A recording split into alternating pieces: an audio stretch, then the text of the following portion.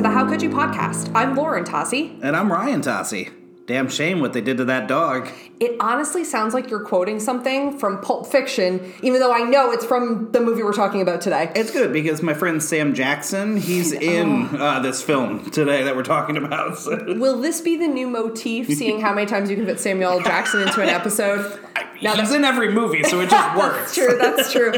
Well, welcome everyone. We are sorry that we are a little off of our schedule. Yeah, we disappeared on you guys. We did. We didn't mean to. So we are putting out an episode today instead of last week because we're moving.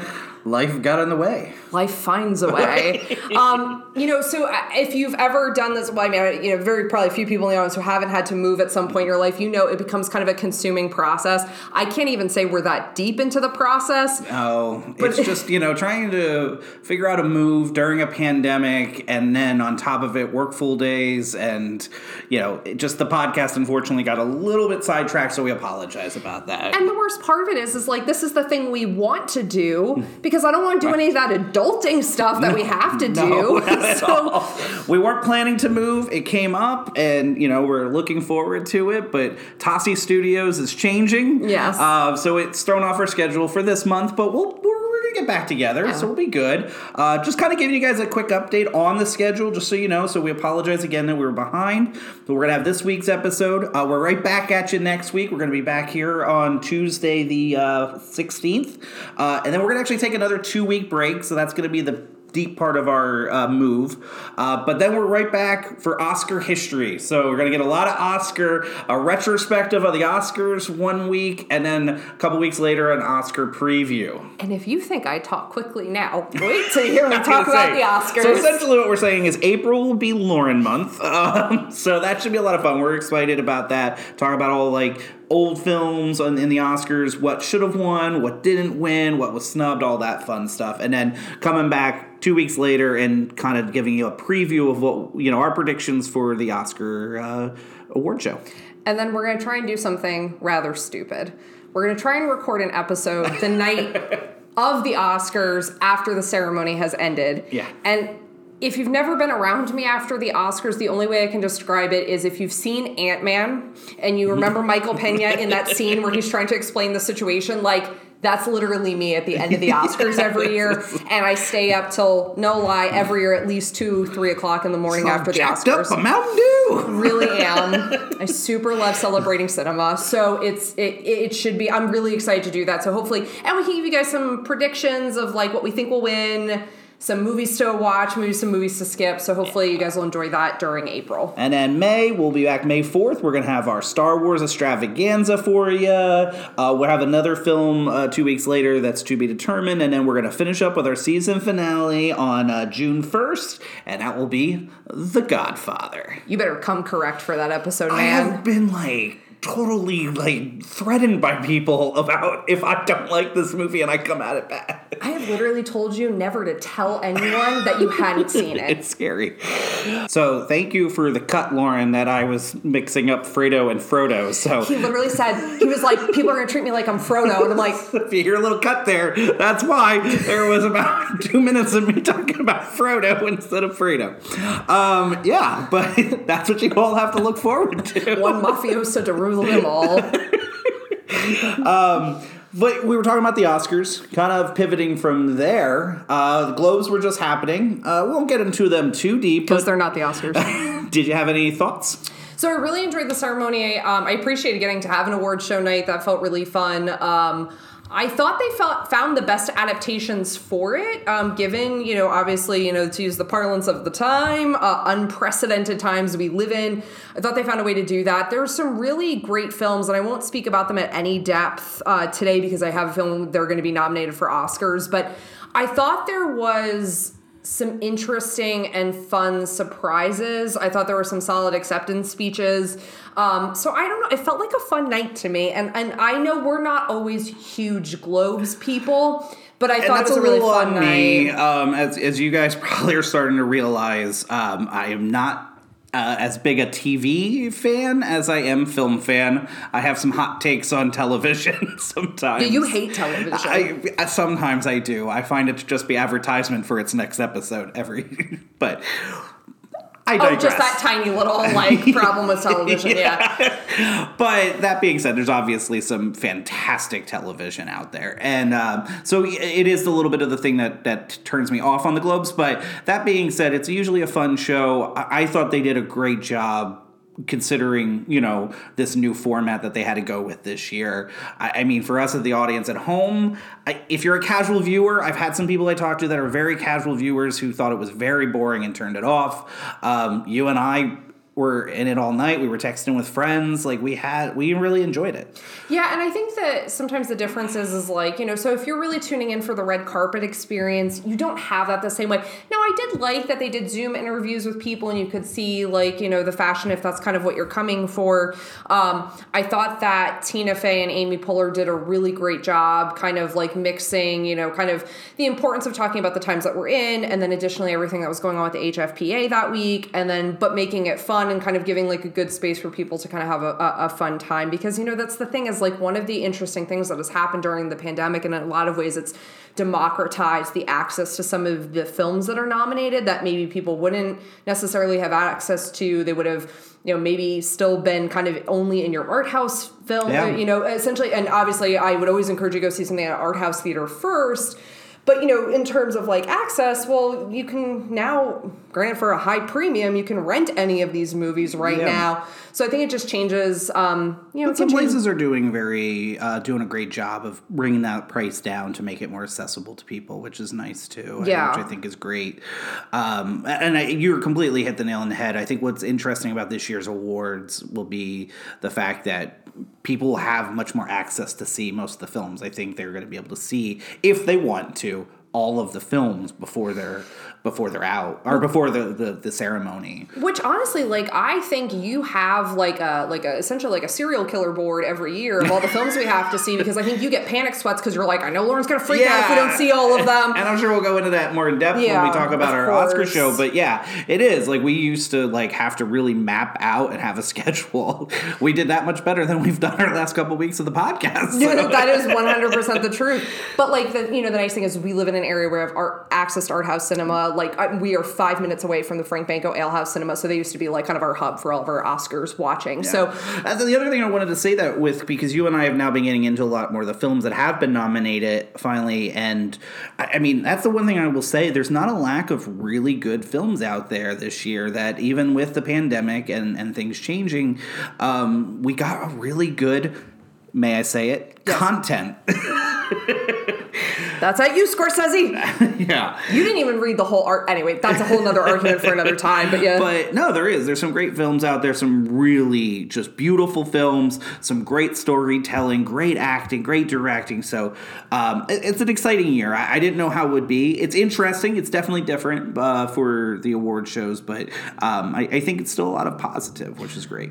And we've been trying to get caught up on, watching some movies, watching a lot of throwbacks. We've been trying to get caught up on some new movies. And we had mentioned this last episode that we might do this each week.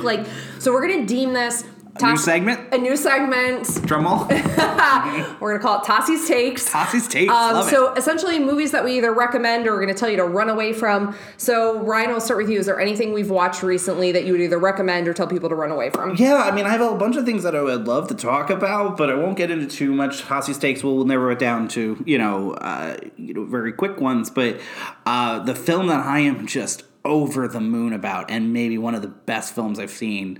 I mean, we see a lot of great films, but it's a film called His House. And just, I'm not going to be able to talk about it in too much detail, because to talk about it in too much detail gives it away. And it's hard to describe, and I think this is going to be why this film does not get a lot of traction, but hopefully over time, word of mouth enough gets it, because it's going to be labeled as a horror film, which unfortunately is going to detract a lot of people. I can't argue that it is a horror movie. I mean, there are some just absolutely terrifying parts with it, but it is so much more. It is a deep, introspective deep dive into trauma that I think, even though in this outline of horror gives you something, I think, more real than anything I have been able to see before. It's a film about a refugee couple who's escaping the Sudan.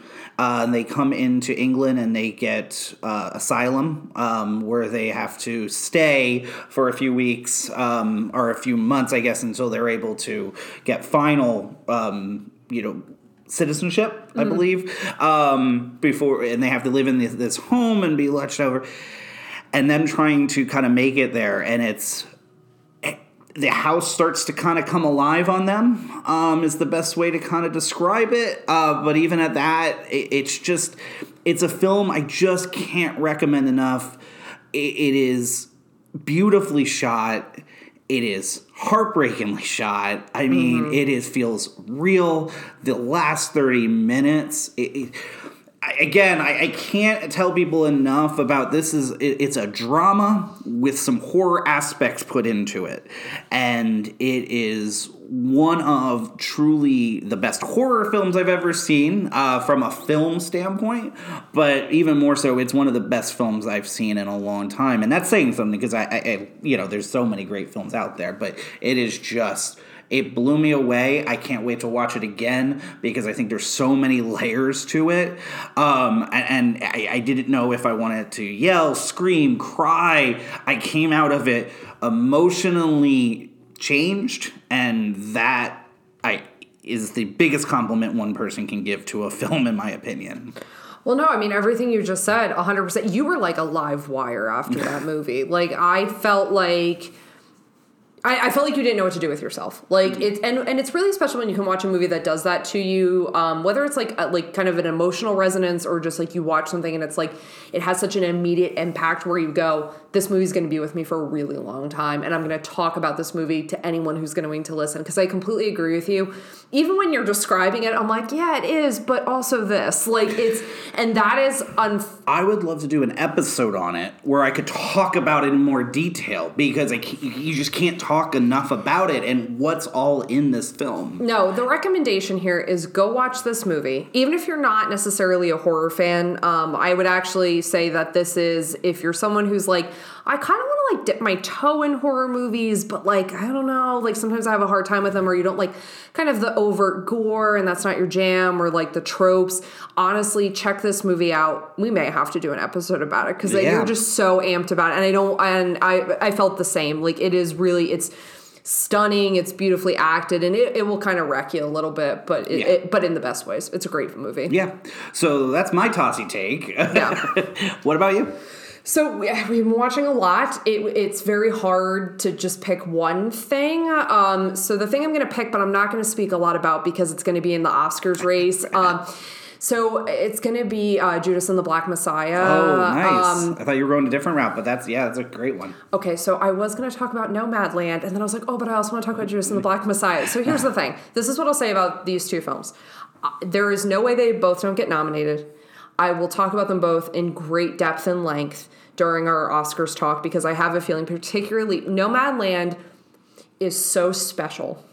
And it's a movie that feels one part documentary, one part emotional journey, one part Frances McDormand giving you a hug. Like it is, and if those are things that you're interested in, you need to check it out. It's a really impactful film. I think it is a uniquely American story. Beautifully shot, beautifully told, beautifully acted, really naturalistic. If you're a fan of Into the Wild or any of those kind of like adventure self-discovery stories, To Shake the Sleeping Self, stuff like that, check out that movie. And Judas and the Black Messiah is brilliantly acted. I love the direction it takes. It's a historical piece. And again, like I don't want to talk too much about either film here because I do feel like we're going to talk about them. And if they don't get nominated, you're going to hear me rant about that in an upcoming episode. Yeah, Daniel Kaluuya, did I get that right? Is just phenomenal. It is a performance.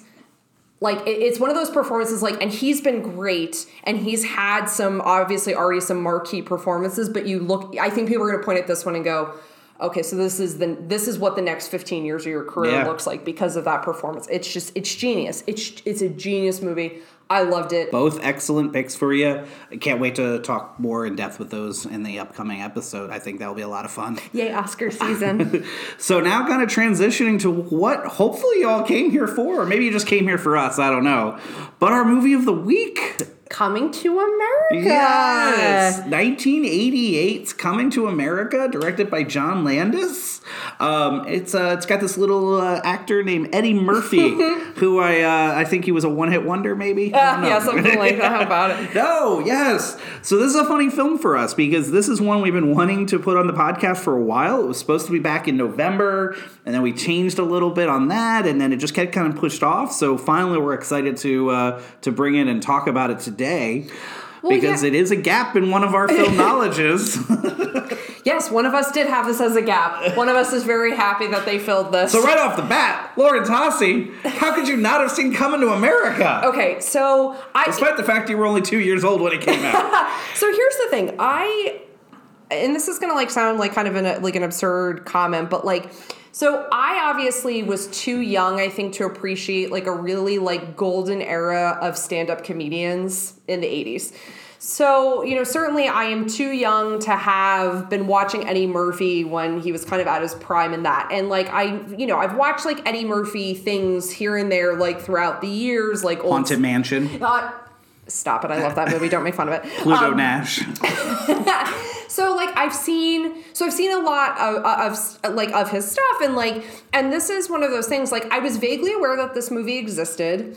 I knew that I assumed it was more of just a straight up comedy, kind of Eddie Murphy fare of the 80s and early 90s. I assumed kind of that. And really honestly, what made me want to see this movie, and I know you do not know why that is, the reason I wanted to see it is because we were at a Halloween party and someone came in dressed up as Prince Akeem and you lost your mind. And now this was cosplay grade. I mean, it was really good. So it's his costume when he arrives in Queens. And I remember you lit up. It was honestly a little kid seeing He-Man at the local videos. I would have thought you waited. I've met He-Man. Yes. So it was something you were so excited about. And I was just man, he's a lot more attached to this movie than I thought he was. And you had shown me once a long time ago the section of the film in the barber shop. Which could be its own film because it's just... we'll get there. Yes, we'll 100% get there. But and I remember thinking that was funny, but we had never sat down to watch it. And then I won't lie, it kind of got in my head of I think I need to watch this movie because he got so happy to see Prince Akeem watch. It was honestly, you fangirled out and it was amazing. That costume was legit. It was the coolest thing ever. I didn't even know the reference at the time. It's a fun house party that we're at, but this dude showed up and was just... to the nines, and I loved every second of it. I honestly... That's really funny, though. I didn't know that. No, and I was pretty sure we had never talked about that, but you were so excited. I was okay, so we've got to watch this movie. And so, so this is definitely just one I missed. And I'm going to say, I do feel I have quite a gap often in comedic films. It's not I don't have a funny bone or anything like that. I just don't think, I think there are people who... And I always think of, the scene, if you ever watch the TV show Freaks and Geeks, where they're talking about, all the, comedy movies they go and see over and over and over again. And I never felt I had that voracious desire to watch, outright comedies. But romantic comedies, I do love, just like this movie. This is a funny comment that you make here because, and I'll just talk about it, because I was going to talk about it later, but I'll say it right now. This is a movie that I grew up with. It is this sneaky film in my, kind of film repertoire in that if you told me, name your favorite movies of all time, Coming to America probably doesn't ever come up. But it's a film that I quote a lot. It's a film that I love. If it's on, I could watch. It's a film I really wanted you to see. Mm-hmm. I laugh. It holds up, which we'll get to. But I never thought of it as a romantic film. So until I watched it with you. And this was probably about the first time we watched it was only not even a year ago. No, it was less than a year.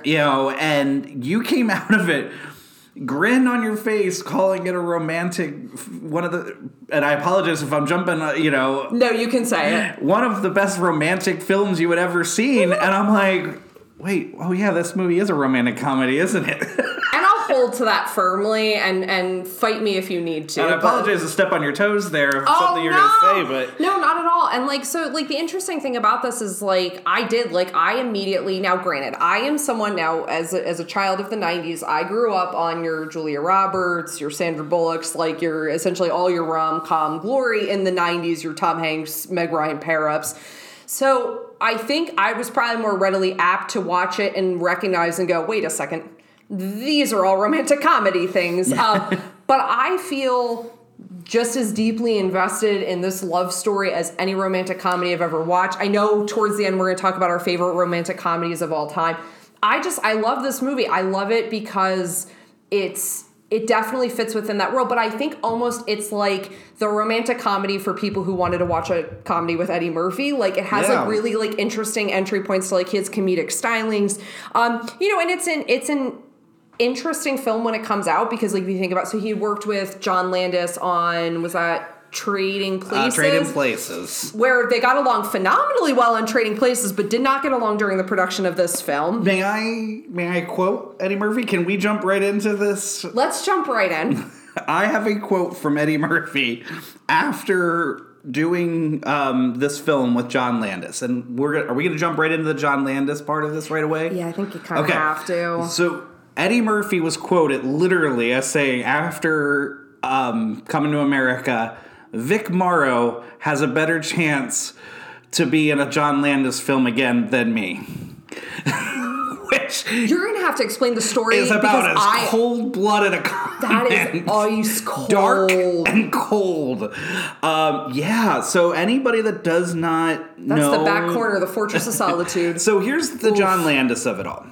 Guy comes out and he has Blues Brothers and all these great films, American Werewolf in London, and he kind of blows the doors off, looks like the next big thing of a director. Mm-hmm. And he does a segment in Twilight Zone, the movie.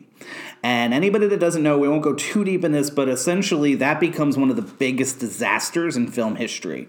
And unfortunately, there's an accident because of really just, negligence. A helicopter crashes during a stunt. It kills the lead actor, Vic Morrow, and 2 children that were on the set who were working illegally also, by the way. So if that doesn't give you context of why that quote is so bombastic. So it essentially, and then the problem is Landis, he was negligent, kind of an arrogant person. And unfortunately Hollywood hubris run amok. His career doesn't end from that, but it certainly never, can rise again from it. But this is about 2 years after that film that Eddie Murphy makes that comment, which is just so... And there's not a lot on what actually went wrong on the set between the two of them. And I was reading articles about this because I was kind of curious. And I think, unfortunately, what's famously known about it is that they did not get along on the set. Now, they end up working together in Beverly Hills Cop 3 many years later. But there's not a lot. And they just did Come to America too. Yes. So there's not a lot written about this, other than Eddie Murphy has said later on, they have reconciled, which obviously they have because they've now worked together twice since. So whatever the circumstances were on set, we can't speak to because I was trying to do some research on it. I couldn't find the exact things. I came across, which I always find really fascinating, some original reviews about the movie, and it had it was a mixed bag. Box office wise did phenomenally well, was nominated for 2 Oscars, which we'll get to. Oh wow, it didn't win either. But I read one review from the Hollywood Reporter that says it's the filmic equivalent of driving Maserati to go to the corner grocery store, which I guess if you're a car person that analogy makes sense. And another that said that at this point, for Eddie Murphy, playing a romantic lead is beyond him in his career. It was these very weird, biting things. But the thing is like, if you look at it like over time, it has an incredible audience. It did very well at the box office and now is regarded, and they like kind of credit that to it, kind of gained some cult status amongst their fan base. So even though it came out to very mixed reviews because the box office did so well and then the longevity of it, like you talked about, I will watch this whenever it's on. Yeah. I can throw it on at any time and it still makes me laugh. It kind of gets that cult comedy like icon status. Well, comedy is another one of those funny genres, right? Because there's a couple of things that work for it and against it. It's most of the time it's a genre of its time. So it doesn't have a lot of, it doesn't hold up over time. We've been talking about that a lot lately, of course, but this film does, in my opinion, completely. It truly does, because I think the thing with comedy is that, the best comedy is going to comment upon its time. You get really nostalgic about the comedies that you grew up with because they're the things that made you laugh as you're developing your sense of humor, but oftentimes they can age kind of on the poor end, but this doesn't. And I think there are several things that are a credit to that. So getting into that part of the film, I would say like the initial setup in Zamunda is like, I think one of the things that makes this timeless, because Zamunda is beautiful. Yeah. Like incredible sweeping shot to take us in. It's everything, there's such a commitment to the story they're telling. And I say that because I feel like you could have done this on like very minimal sound stages, had very few minimal set piecings and dressings to give us a sense like, okay, they're royal, that's all you really need to know. But there is such a commitment to the production design and the costume design in this film that I think really makes it feel like an immediate fairy tale. The costume design especially. Yes. I'm not sure 100% on the set, and the sets look great. I don't know how in depth the sets actually were. They hold up and they look beautiful, don't get me wrong. But the costuming is fantastic. Yes, and so it wasn't nominated for production design, it was nominated for costume design. So Deborah Nadoolman. So prior to this, she was the costume designer for Raiders of the Lost Ark. Oh wow! The Thriller music video. Yes. And the Three Amigos. John Landis directed. Exactly. And he directed Three Amigos as well. And Three Amigos. Yeah. So she lost to Dangerous Liaisons. Of course. It makes me so angry. Come on, that's like a man-tailored shirt one over Prince Akeem's costume. Okay. The Oscars and they love their period pieces. Costuming. But that's why this should have won. It makes me so angry.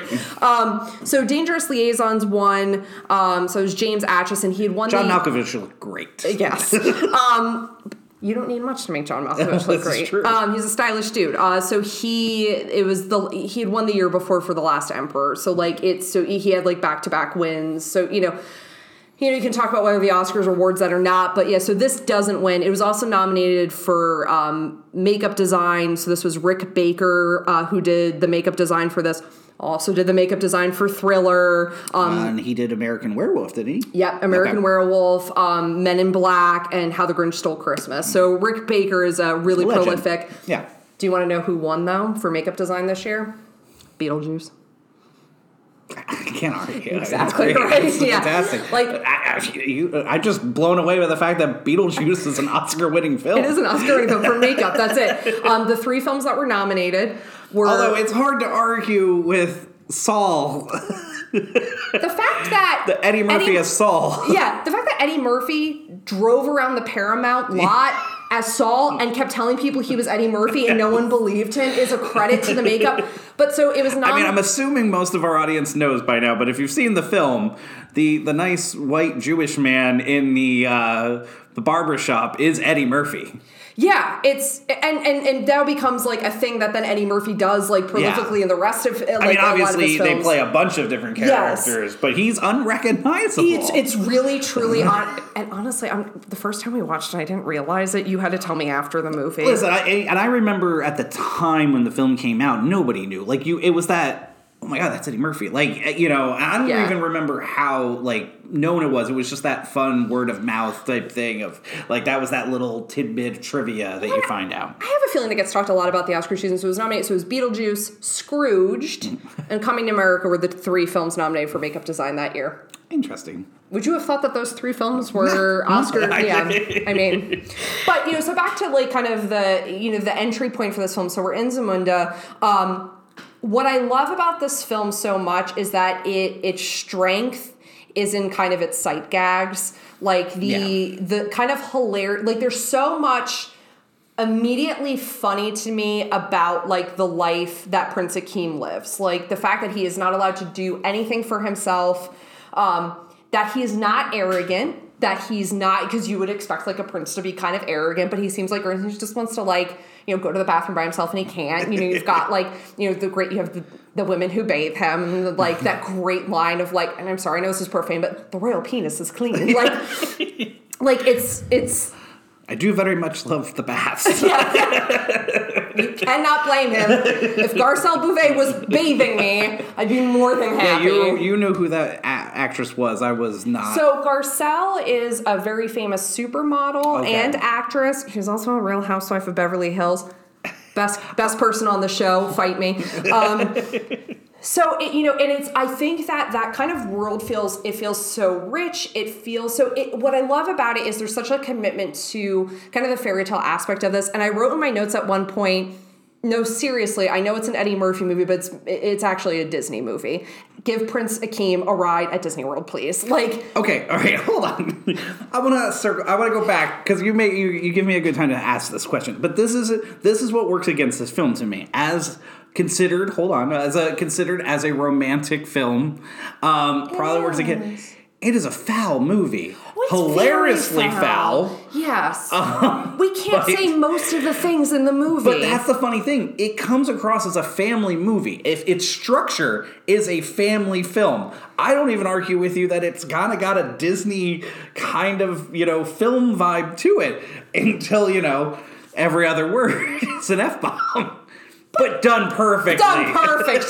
It uses its profanity well. But I think that's the thing. I think that's why I love this so much, and uses its profanity well. I agree. Yes, and because I think some movies use it to the excess point of just to be kind of salacious, whereas this feels like every time it's used, it's very particular and And one of the things I love about it is because all right, so back in that Zamunda space, I don't know, I just feel very enveloped in that world. I feel invested in their courtship process. I want to know kind of the rich history of the place that I'm in. I love the Paula Abdul choreographed dance sequence, which that's fantastic. Did you know that's a sped up version of the Thriller dance? I just read that in my trivia getting ready for the show. Mind blown. Yeah. But I love that whole sequence, and it only serves for his princess to come to him, and then I love this because it really works well on this Disney trope or fairy tale trope. She's whatever you like to eat, that's what I like to eat. And he's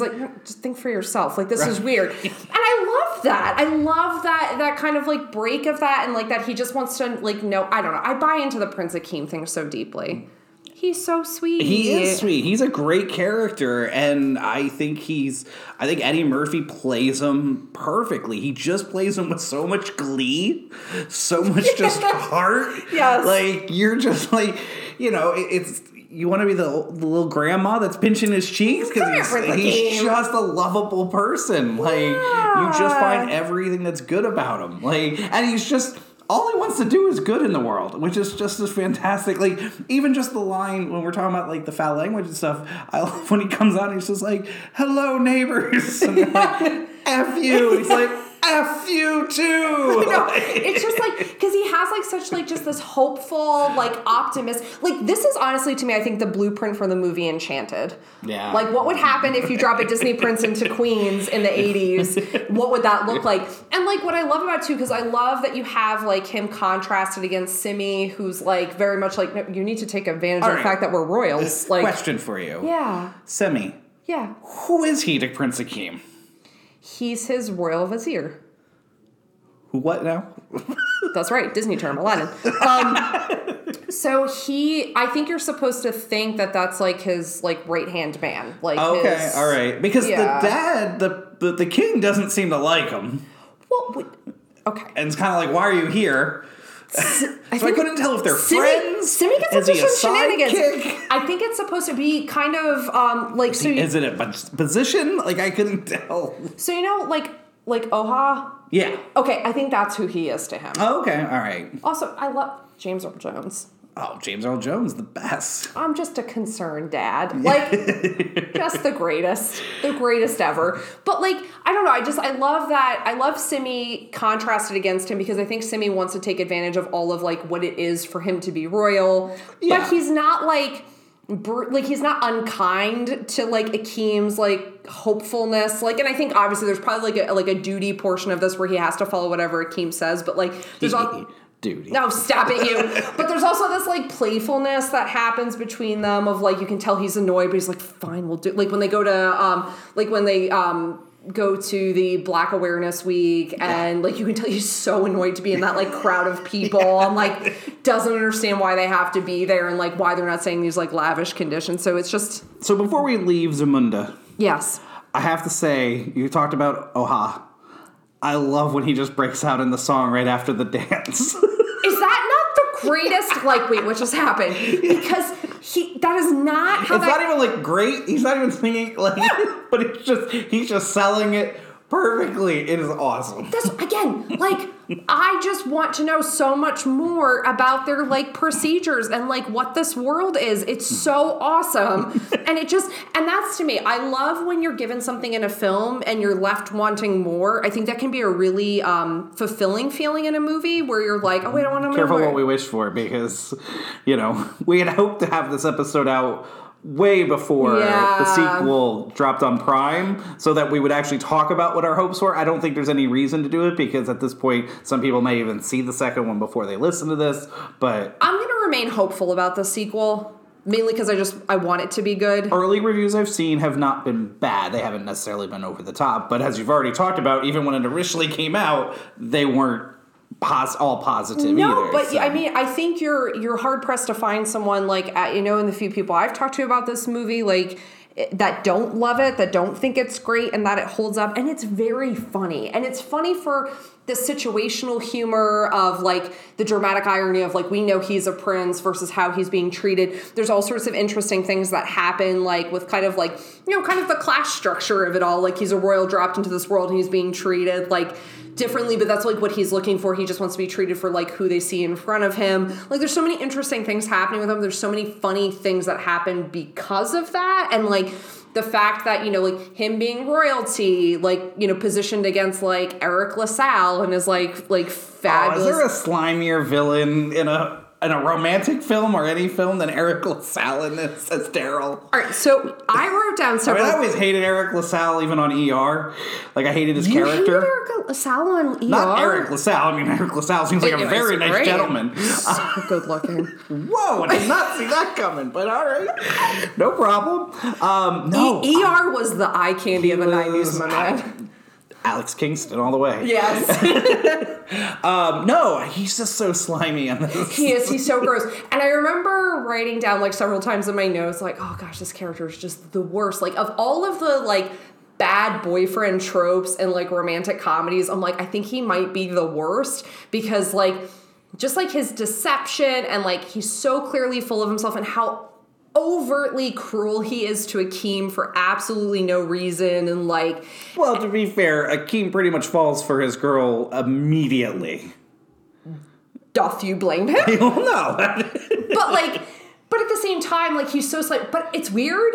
I kind of like him in the end when he gets, like, broken up with, and I'm like, oh, he's kind of, like, a little sad and pathetic. Aww. Yeah. And then I kind of feel bad for him, and I'm like, what is this movie So here's my question to you. Yeah. Akeem... If Daryl was not a slimeball, if he was a good guy, does Akeem back off? No. You don't think Akeem's in love. And Akeem's in love. But Akeem's such a good person. I don't know. He is a good person. I don't know. I don't know. You know what? I want to think that Akeem would do the right thing, but I don't know if he would. So, I got a question for you. Yes. Do you like the multiple character portrayal. Like, the same actor playing a bunch of different parts. Kind of becomes a bit of a big thing for Eddie Murphy, obviously. Yeah. We get it around that time with Back to the Future as well. But this is like the first big one that I can remember. I'm sure somebody could probably tell me.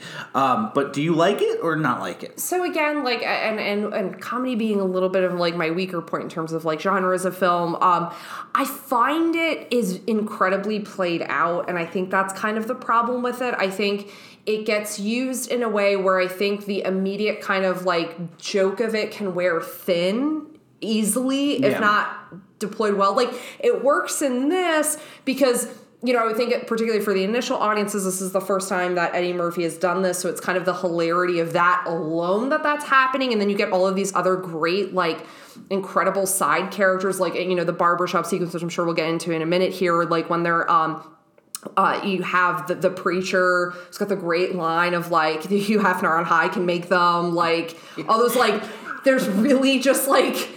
So I can't wait to talk about that part. So there's like really great moments with that. I'll let you kind of get your laughs out. But like, so I like it in this. I can't say I like it in everything. I think it can be distracting when not done well. But I think that's a credit to whoever your makeup artist is. I'm with you. I think it doesn't work more times than it works. You know, and I'm even coming from somebody that's a big Back to the Future fan. Yeah. I don't think it works in that. Oh, I hate it in Back to the Future. Yeah. I find it very distracting in that film. Mike Myers, most of the things that he did it with, it doesn't work for me. Like, yeah, those types of, you know, I'm with you. I probably in the end of not, but in this, it works because you get probably the most iconic comedy scene, maybe one of the all-time, but definitely of this film, is the barbershop scene, which is hilarious when you think about the fact it doesn't even involve any of the main characters of the film. No, because it's just this immediate thing where it's like they build those characters so quickly, the lines are so funny. If you repeated them just like what they're saying, it doesn't seem that hilarious, but it feels like a genuine conversation amongst friends where you're arguing about the same topic over and over and over again. And because of like the relatability of it, it makes it so funny how they all play that out. So is that for you? Is that the kind of like key scene of the movie? Is that like your favorite scene of the film? Yeah, it is, because to me, it's a flawless scene. It's just, you got two fantastic actors at their prime, just going, you know, having a great time. Yes. And then it's just hilarious. It rings very true. In this, like, you know, I was a big boxing fan, and that was during the height of my dad and I love watching boxing. So you have this whole boxing conversation. It's just, they knock it out of the park. And then you have Cuba Gooding Jr. just sitting there getting his hair cut. So great. It is, and that's what I love about it, like, because you just have someone who's sitting there, like, this is all just playing out around them, and it's like, and they feel so fully realized, these characters, that it's like, yeah, I mean, honestly, I think if Coming to America is made now, a sequel movie comes out just about the barbershop itself. Yeah. I mean, Rocky Marciano, he did beat Joe Louis. Yeah. Joe Louis, 187 years old. And we quote that all the time. We really do, because it's such a funny sequence. And, like, because it's all those, like, playful interactions you have when you're debating with friends about a particular topic, and then you get mad at one point, but then you just go back to, like, laughing about it. Like, it just works so well. And, like, it's honestly, I think it's the standout funniest scene in the movie. Although the Coming to America consistently makes me laugh when we're watching it. Like, I'm laughing throughout just because so many parts, because that, like you were talking about, the Black Awareness Week scene is hysterical, and that's one of those scenes that over time has made me laugh more. Can I start singing The Greatest Love of All or no? No, I won't. Jackson Heights' own Mr. Randy Watson. I believe the children are a future. It is. It's a great sequence, and because of the just secondhand embarrassment felt by the audience, like, watching this, like, they're so not into it, and that's what makes it so great. Reverend Brown just keeps trying to sell it. Oh, I know. No one's into it, and it's just so funny, like, because it's this, like, one, like, you know, this community gathering. I think it's supposed to be like a Friday or Saturday night, and, like, it's just so awkward. You have Reverend Brown that starts that whole scene off, who's just got a bikini contest going on. And he just... It's a beauty pageant. and just talking about how God is great because of the women that are there. Yeah. Oh, my God. And then you gave the line, which was the Hugh Hefner line. Hugh Hefner on high. Can make them. Yeah. That scene just... Absolutely. And that's when we get introduced, to Lisa. Yes. And I think that's the first one to Mr. McDowell as well, right? Yes, it is. Yeah. And then, because the whole McDowell section of this is really funny. You get, obviously, the great scene with Samuel L. Jackson, which is hilarious, and then gives, kind of the entry point of, how Akeem gets more access to Lisa and how they start to look at him kind of differently. And I just think the McDowell's thing is so funny because there's just these great, the moments he's holding the McDonald's, operating manual at one point. And, That's right. And actually, I was reading something that I guess the whole thing with the mop when Eddie Murphy's dragging it around is actually a reference to the guy who plays, Mr. McDowell. He was in a McDonald's commercial in Canada, and that was a joke in the commercial, and that's why that's in the film. It's meant to be a reference to the commercial he was in McDonald's. Oh, wow, that's really funny. Yeah, so it's one of those weird little connection things. That's John Amos, and I think I believe that's how we pronounce the last name, but he's fantastic in this too. Yeah. And he's funny because I had written down earlier in my notes that I was like, oh, he's such a good guy. He just cares about his daughters, just trying to take... And then you realize he's kind of sleazy throughout. He kind of is. But he's so good, too. I mean, it's just a good cast of people. They got a great cast. It is. And I think, that's the thing about, because I love his kind of he just wants to be a good dad to his daughters, and he thinks this is the best way to do that, and he cares so much about his business, and it's you do get kind of mad at him, but it's kind of even The King. It's you kind of get mad at James Earl Jones for dismissing Lisa as a peasant option for his son, but again, it's kind of it does again those kind of fairy tale tropes. It's fathers trying to make the best choices as possible, but I think that's why this film works because it's an equal measure of people. Feeling very realistic, feeling nuanced, but also kind of feeling a fairy tale, and then also just being incredibly funny. It's just, honestly, I love this movie so much. I cannot say enough about it. Why I find it so funny and so enjoyable. We haven't even talked about Soul Glow.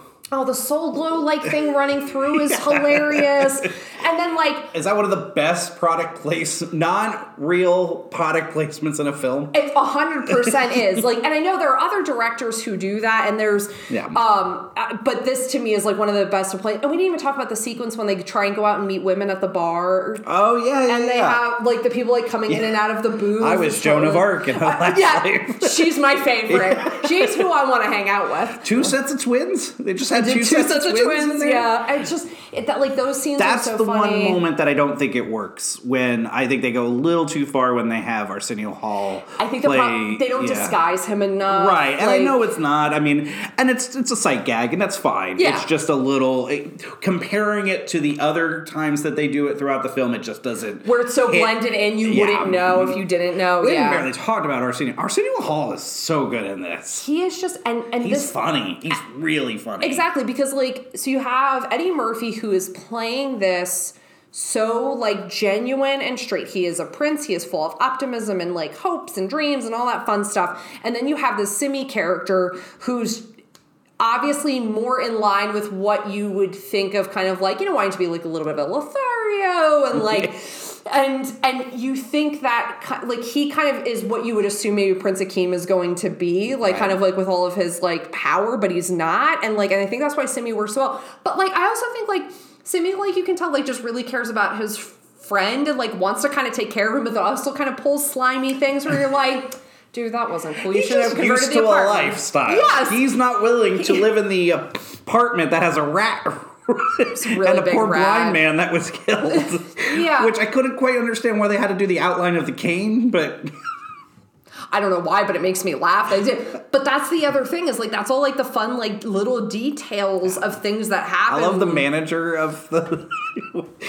He's great. And the guy falls down the stairs and he's just yelling at him no, you can't pretend you fell down the stairs again. Rent's due. And that's such a great scene. And I think that's the thing is it is a film so populated by these tiny moments with characters that just, and I think that's why, because essentially you take this princely character from this very realized but fictional world of Zamunda and you drop them in very real 1988 Queens. and just everything I love that seeing happens. old grimy New York, 80s grimy New York. Do you know that was not filmed in Queens? Are you serious? It was filmed in Brooklyn. Okay. That's what Brooklyn used to look like for the hipsters. Got it. It's actually filmed in Williamsburg. And the McDowell's is a Wendy's? It's a Wendy's. It was a broken down Wendy or a shut down Wendy's that they converted. That supposedly, I guess, they had talked to McDonald's, but some people in the area didn't realize from McDonald's and had showed fantastic. up. Lisa and Akeem's chemistry in this is so good. It's electric. Yeah. Lisa, she's played by Sherry Headley. I actually thought maybe this was one of her only role. I wasn't aware of her. She's had a very steady career. Not anything that you and I necessarily have, talk about or have watched a lot over the years, but she's excellent in this, and her and Eddie Murphy just work really well. The scene of them at the swings, it's really terrific. I love that part. I honestly, this was one of those movies that, like a good romantic comedy should. I walked out very gushy, and if you're listening to this and you're like, this is not a romantic comedy, it's just like an Eddie Murphy comedy, romantic comedies do not need to be a disparaging thing. They can still be very, very funny. They just often aren't as funny as what they get labeled as. Whereas this is truly a romantic comedy because I think it is deeply romantic, but it is a funny movie. So we're kind of getting to the end of the film. I have to ask, thoughts on A Surprise Bride? It's a bold move. It's a bold move because you've got your son buckled in that he's having to marry a woman that he is not in love with. That's a lot of anxiety to put a dude through to be like, haha, surprise. I know. Everybody's just like, oh, great. All right, now Lisa, you're moving to Zamunda. I don't know. It feels like surprise weddings. If it goes well, excellent. If it doesn't, horrifying amounts of trauma. Right. And I have to get your feelings. Thoughts on Lisa's wedding gown? Fabulous. It's 80s. It's pretty wonderful. I'm all about it. See, you know what? Yeah, it's pink. It's kind of pink. It is pink. It's pink. It's pink. And that's the thing is I love that we get to end in Zamunda because I love being back in that space because again that world feels so rich right from the onset. I like the happy ending. I like that you get to see the characters end in that space. I also, we didn't talk about, so James Earl Jones has he makes that great Darth Vader reference earlier in the film. I don't know if I caught it. So when they're in the apartment complex, he says, I shall deal with him myself. Oh, nice. Yeah. That's great. So he makes that reference earlier. And then he's got the big lion around him. So do we have kind of a lot of the James Earl Jones father moments? Oh my gosh, that's right, the Lion King. Yeah. I honestly was like, where is he going with this? There's not a lion in Star Wars. James Earl Jones, everybody's favorite dad. He's everybody's favorite dad, yeah. Dad's voice. Anyway. Dad's voice, yeah. But I thought, and that's why I like his kind of just his happiness at the end because he seems so harsh when they're in Queens. And then I love the scene with him and the Queen in the back of the car and you can tell she's so disappointed in him and but yeah, I'm not gonna lie. I think The Surprise Bride pays off really well, right. But could have gone real weird. Right before we get to the final scene, which I want to ask you about, but I like that this movie doesn't, to me, ever have any empty space. A lot of times comedies, especially today, we talk about this, where you get these dry spells.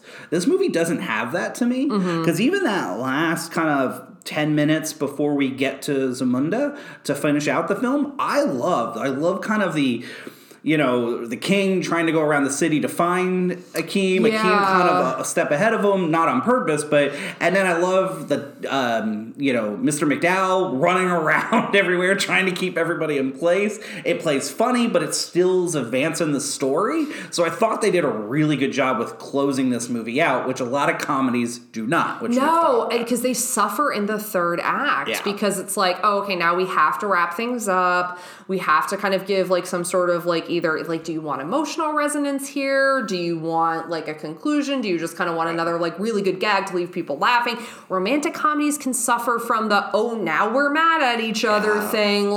But this is a movie that I think takes care of it really well. Where I agree with you. They make the amount of time you're in that part of the story the perfect amount of time, so that way I'm not bored by what's happening, but it's not rushed either. Yeah, so you're really correct in that. To finish the movie, I got to ask you this question. Ooh.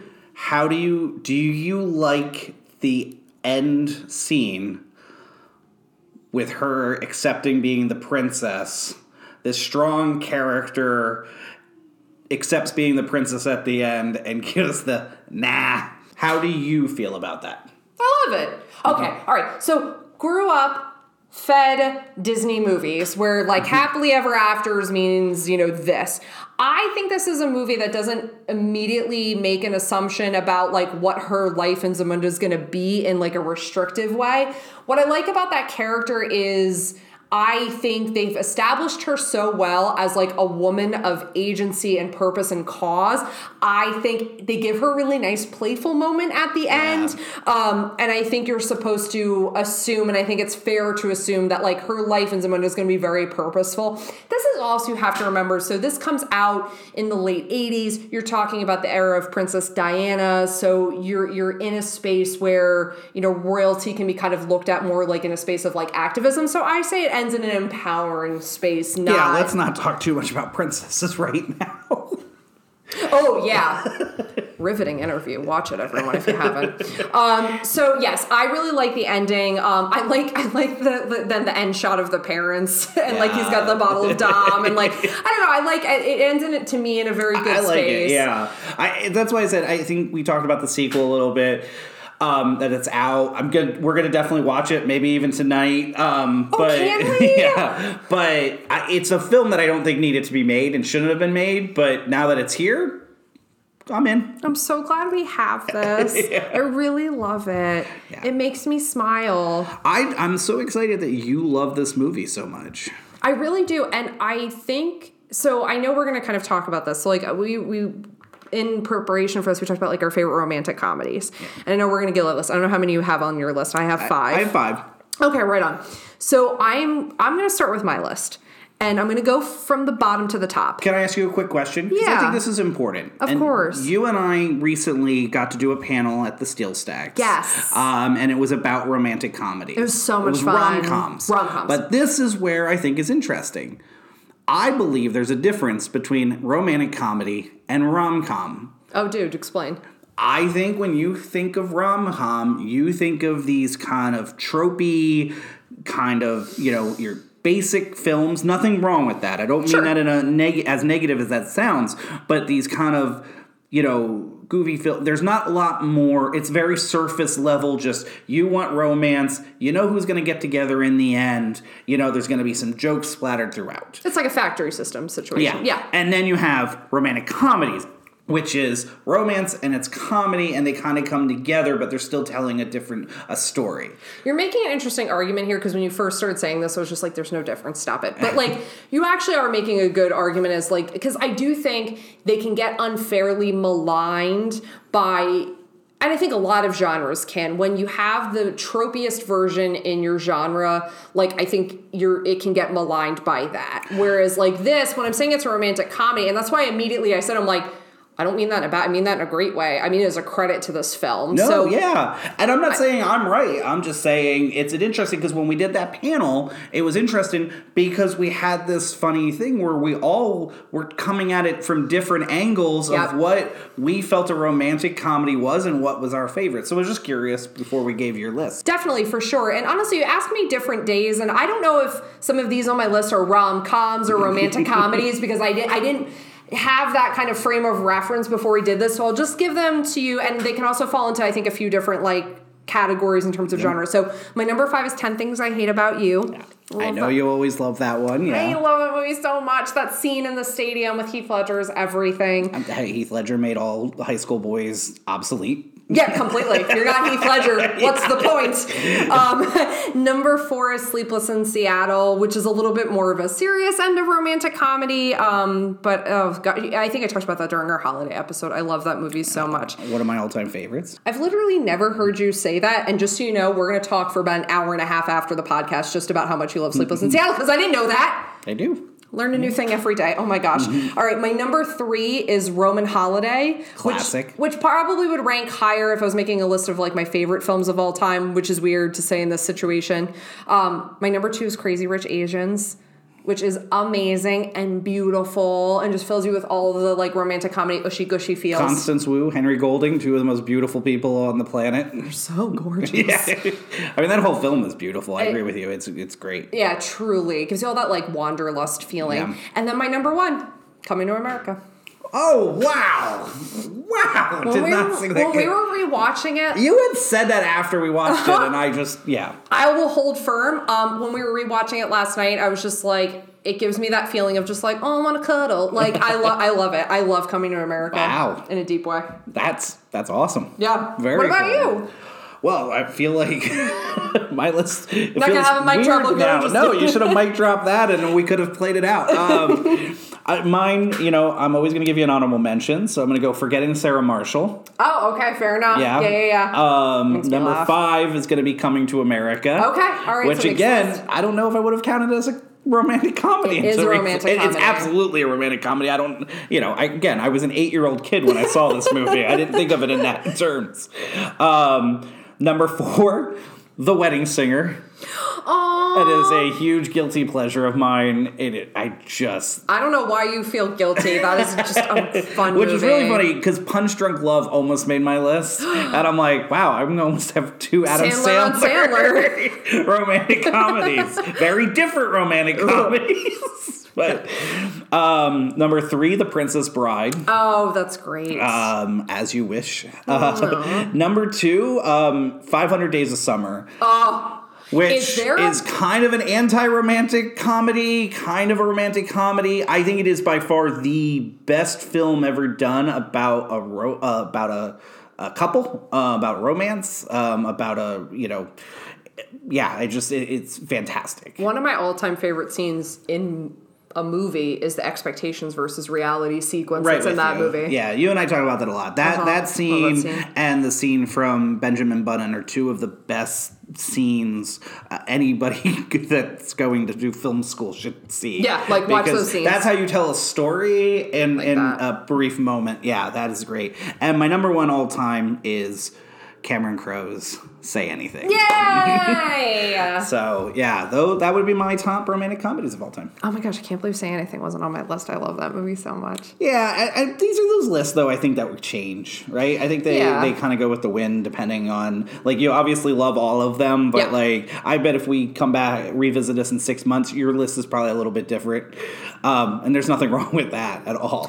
No, I think... Sometimes you need to revisit things, too, to remember how much you love them. Yeah. And this was a good revisit because we had watched it, like I said, I think that you said at the beginning of the episode, like less than a year ago, and I still loved it just as much the second time watching it. That makes me so happy. So I am glad that, Lauren Tossi, you now have that off of your gaps in film knowledge. Yeah.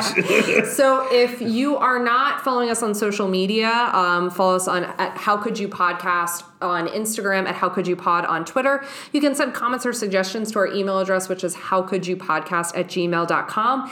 If you can, if you're listening to us on an app on your phone, leave us a review. It really helps us kind of get a little more visibility for the podcast. Unless it's a bad review, then please don't leave us a review. But thank you very much for bearing with us with the schedule change. We look forward to seeing you guys again next week. We hope you enjoyed the show today. Check out the sequel on Amazon or hopefully rewatch the original. And if you have never seen Coming to America, how could you not have seen Coming to America? Until next time, enjoy the Odyssey.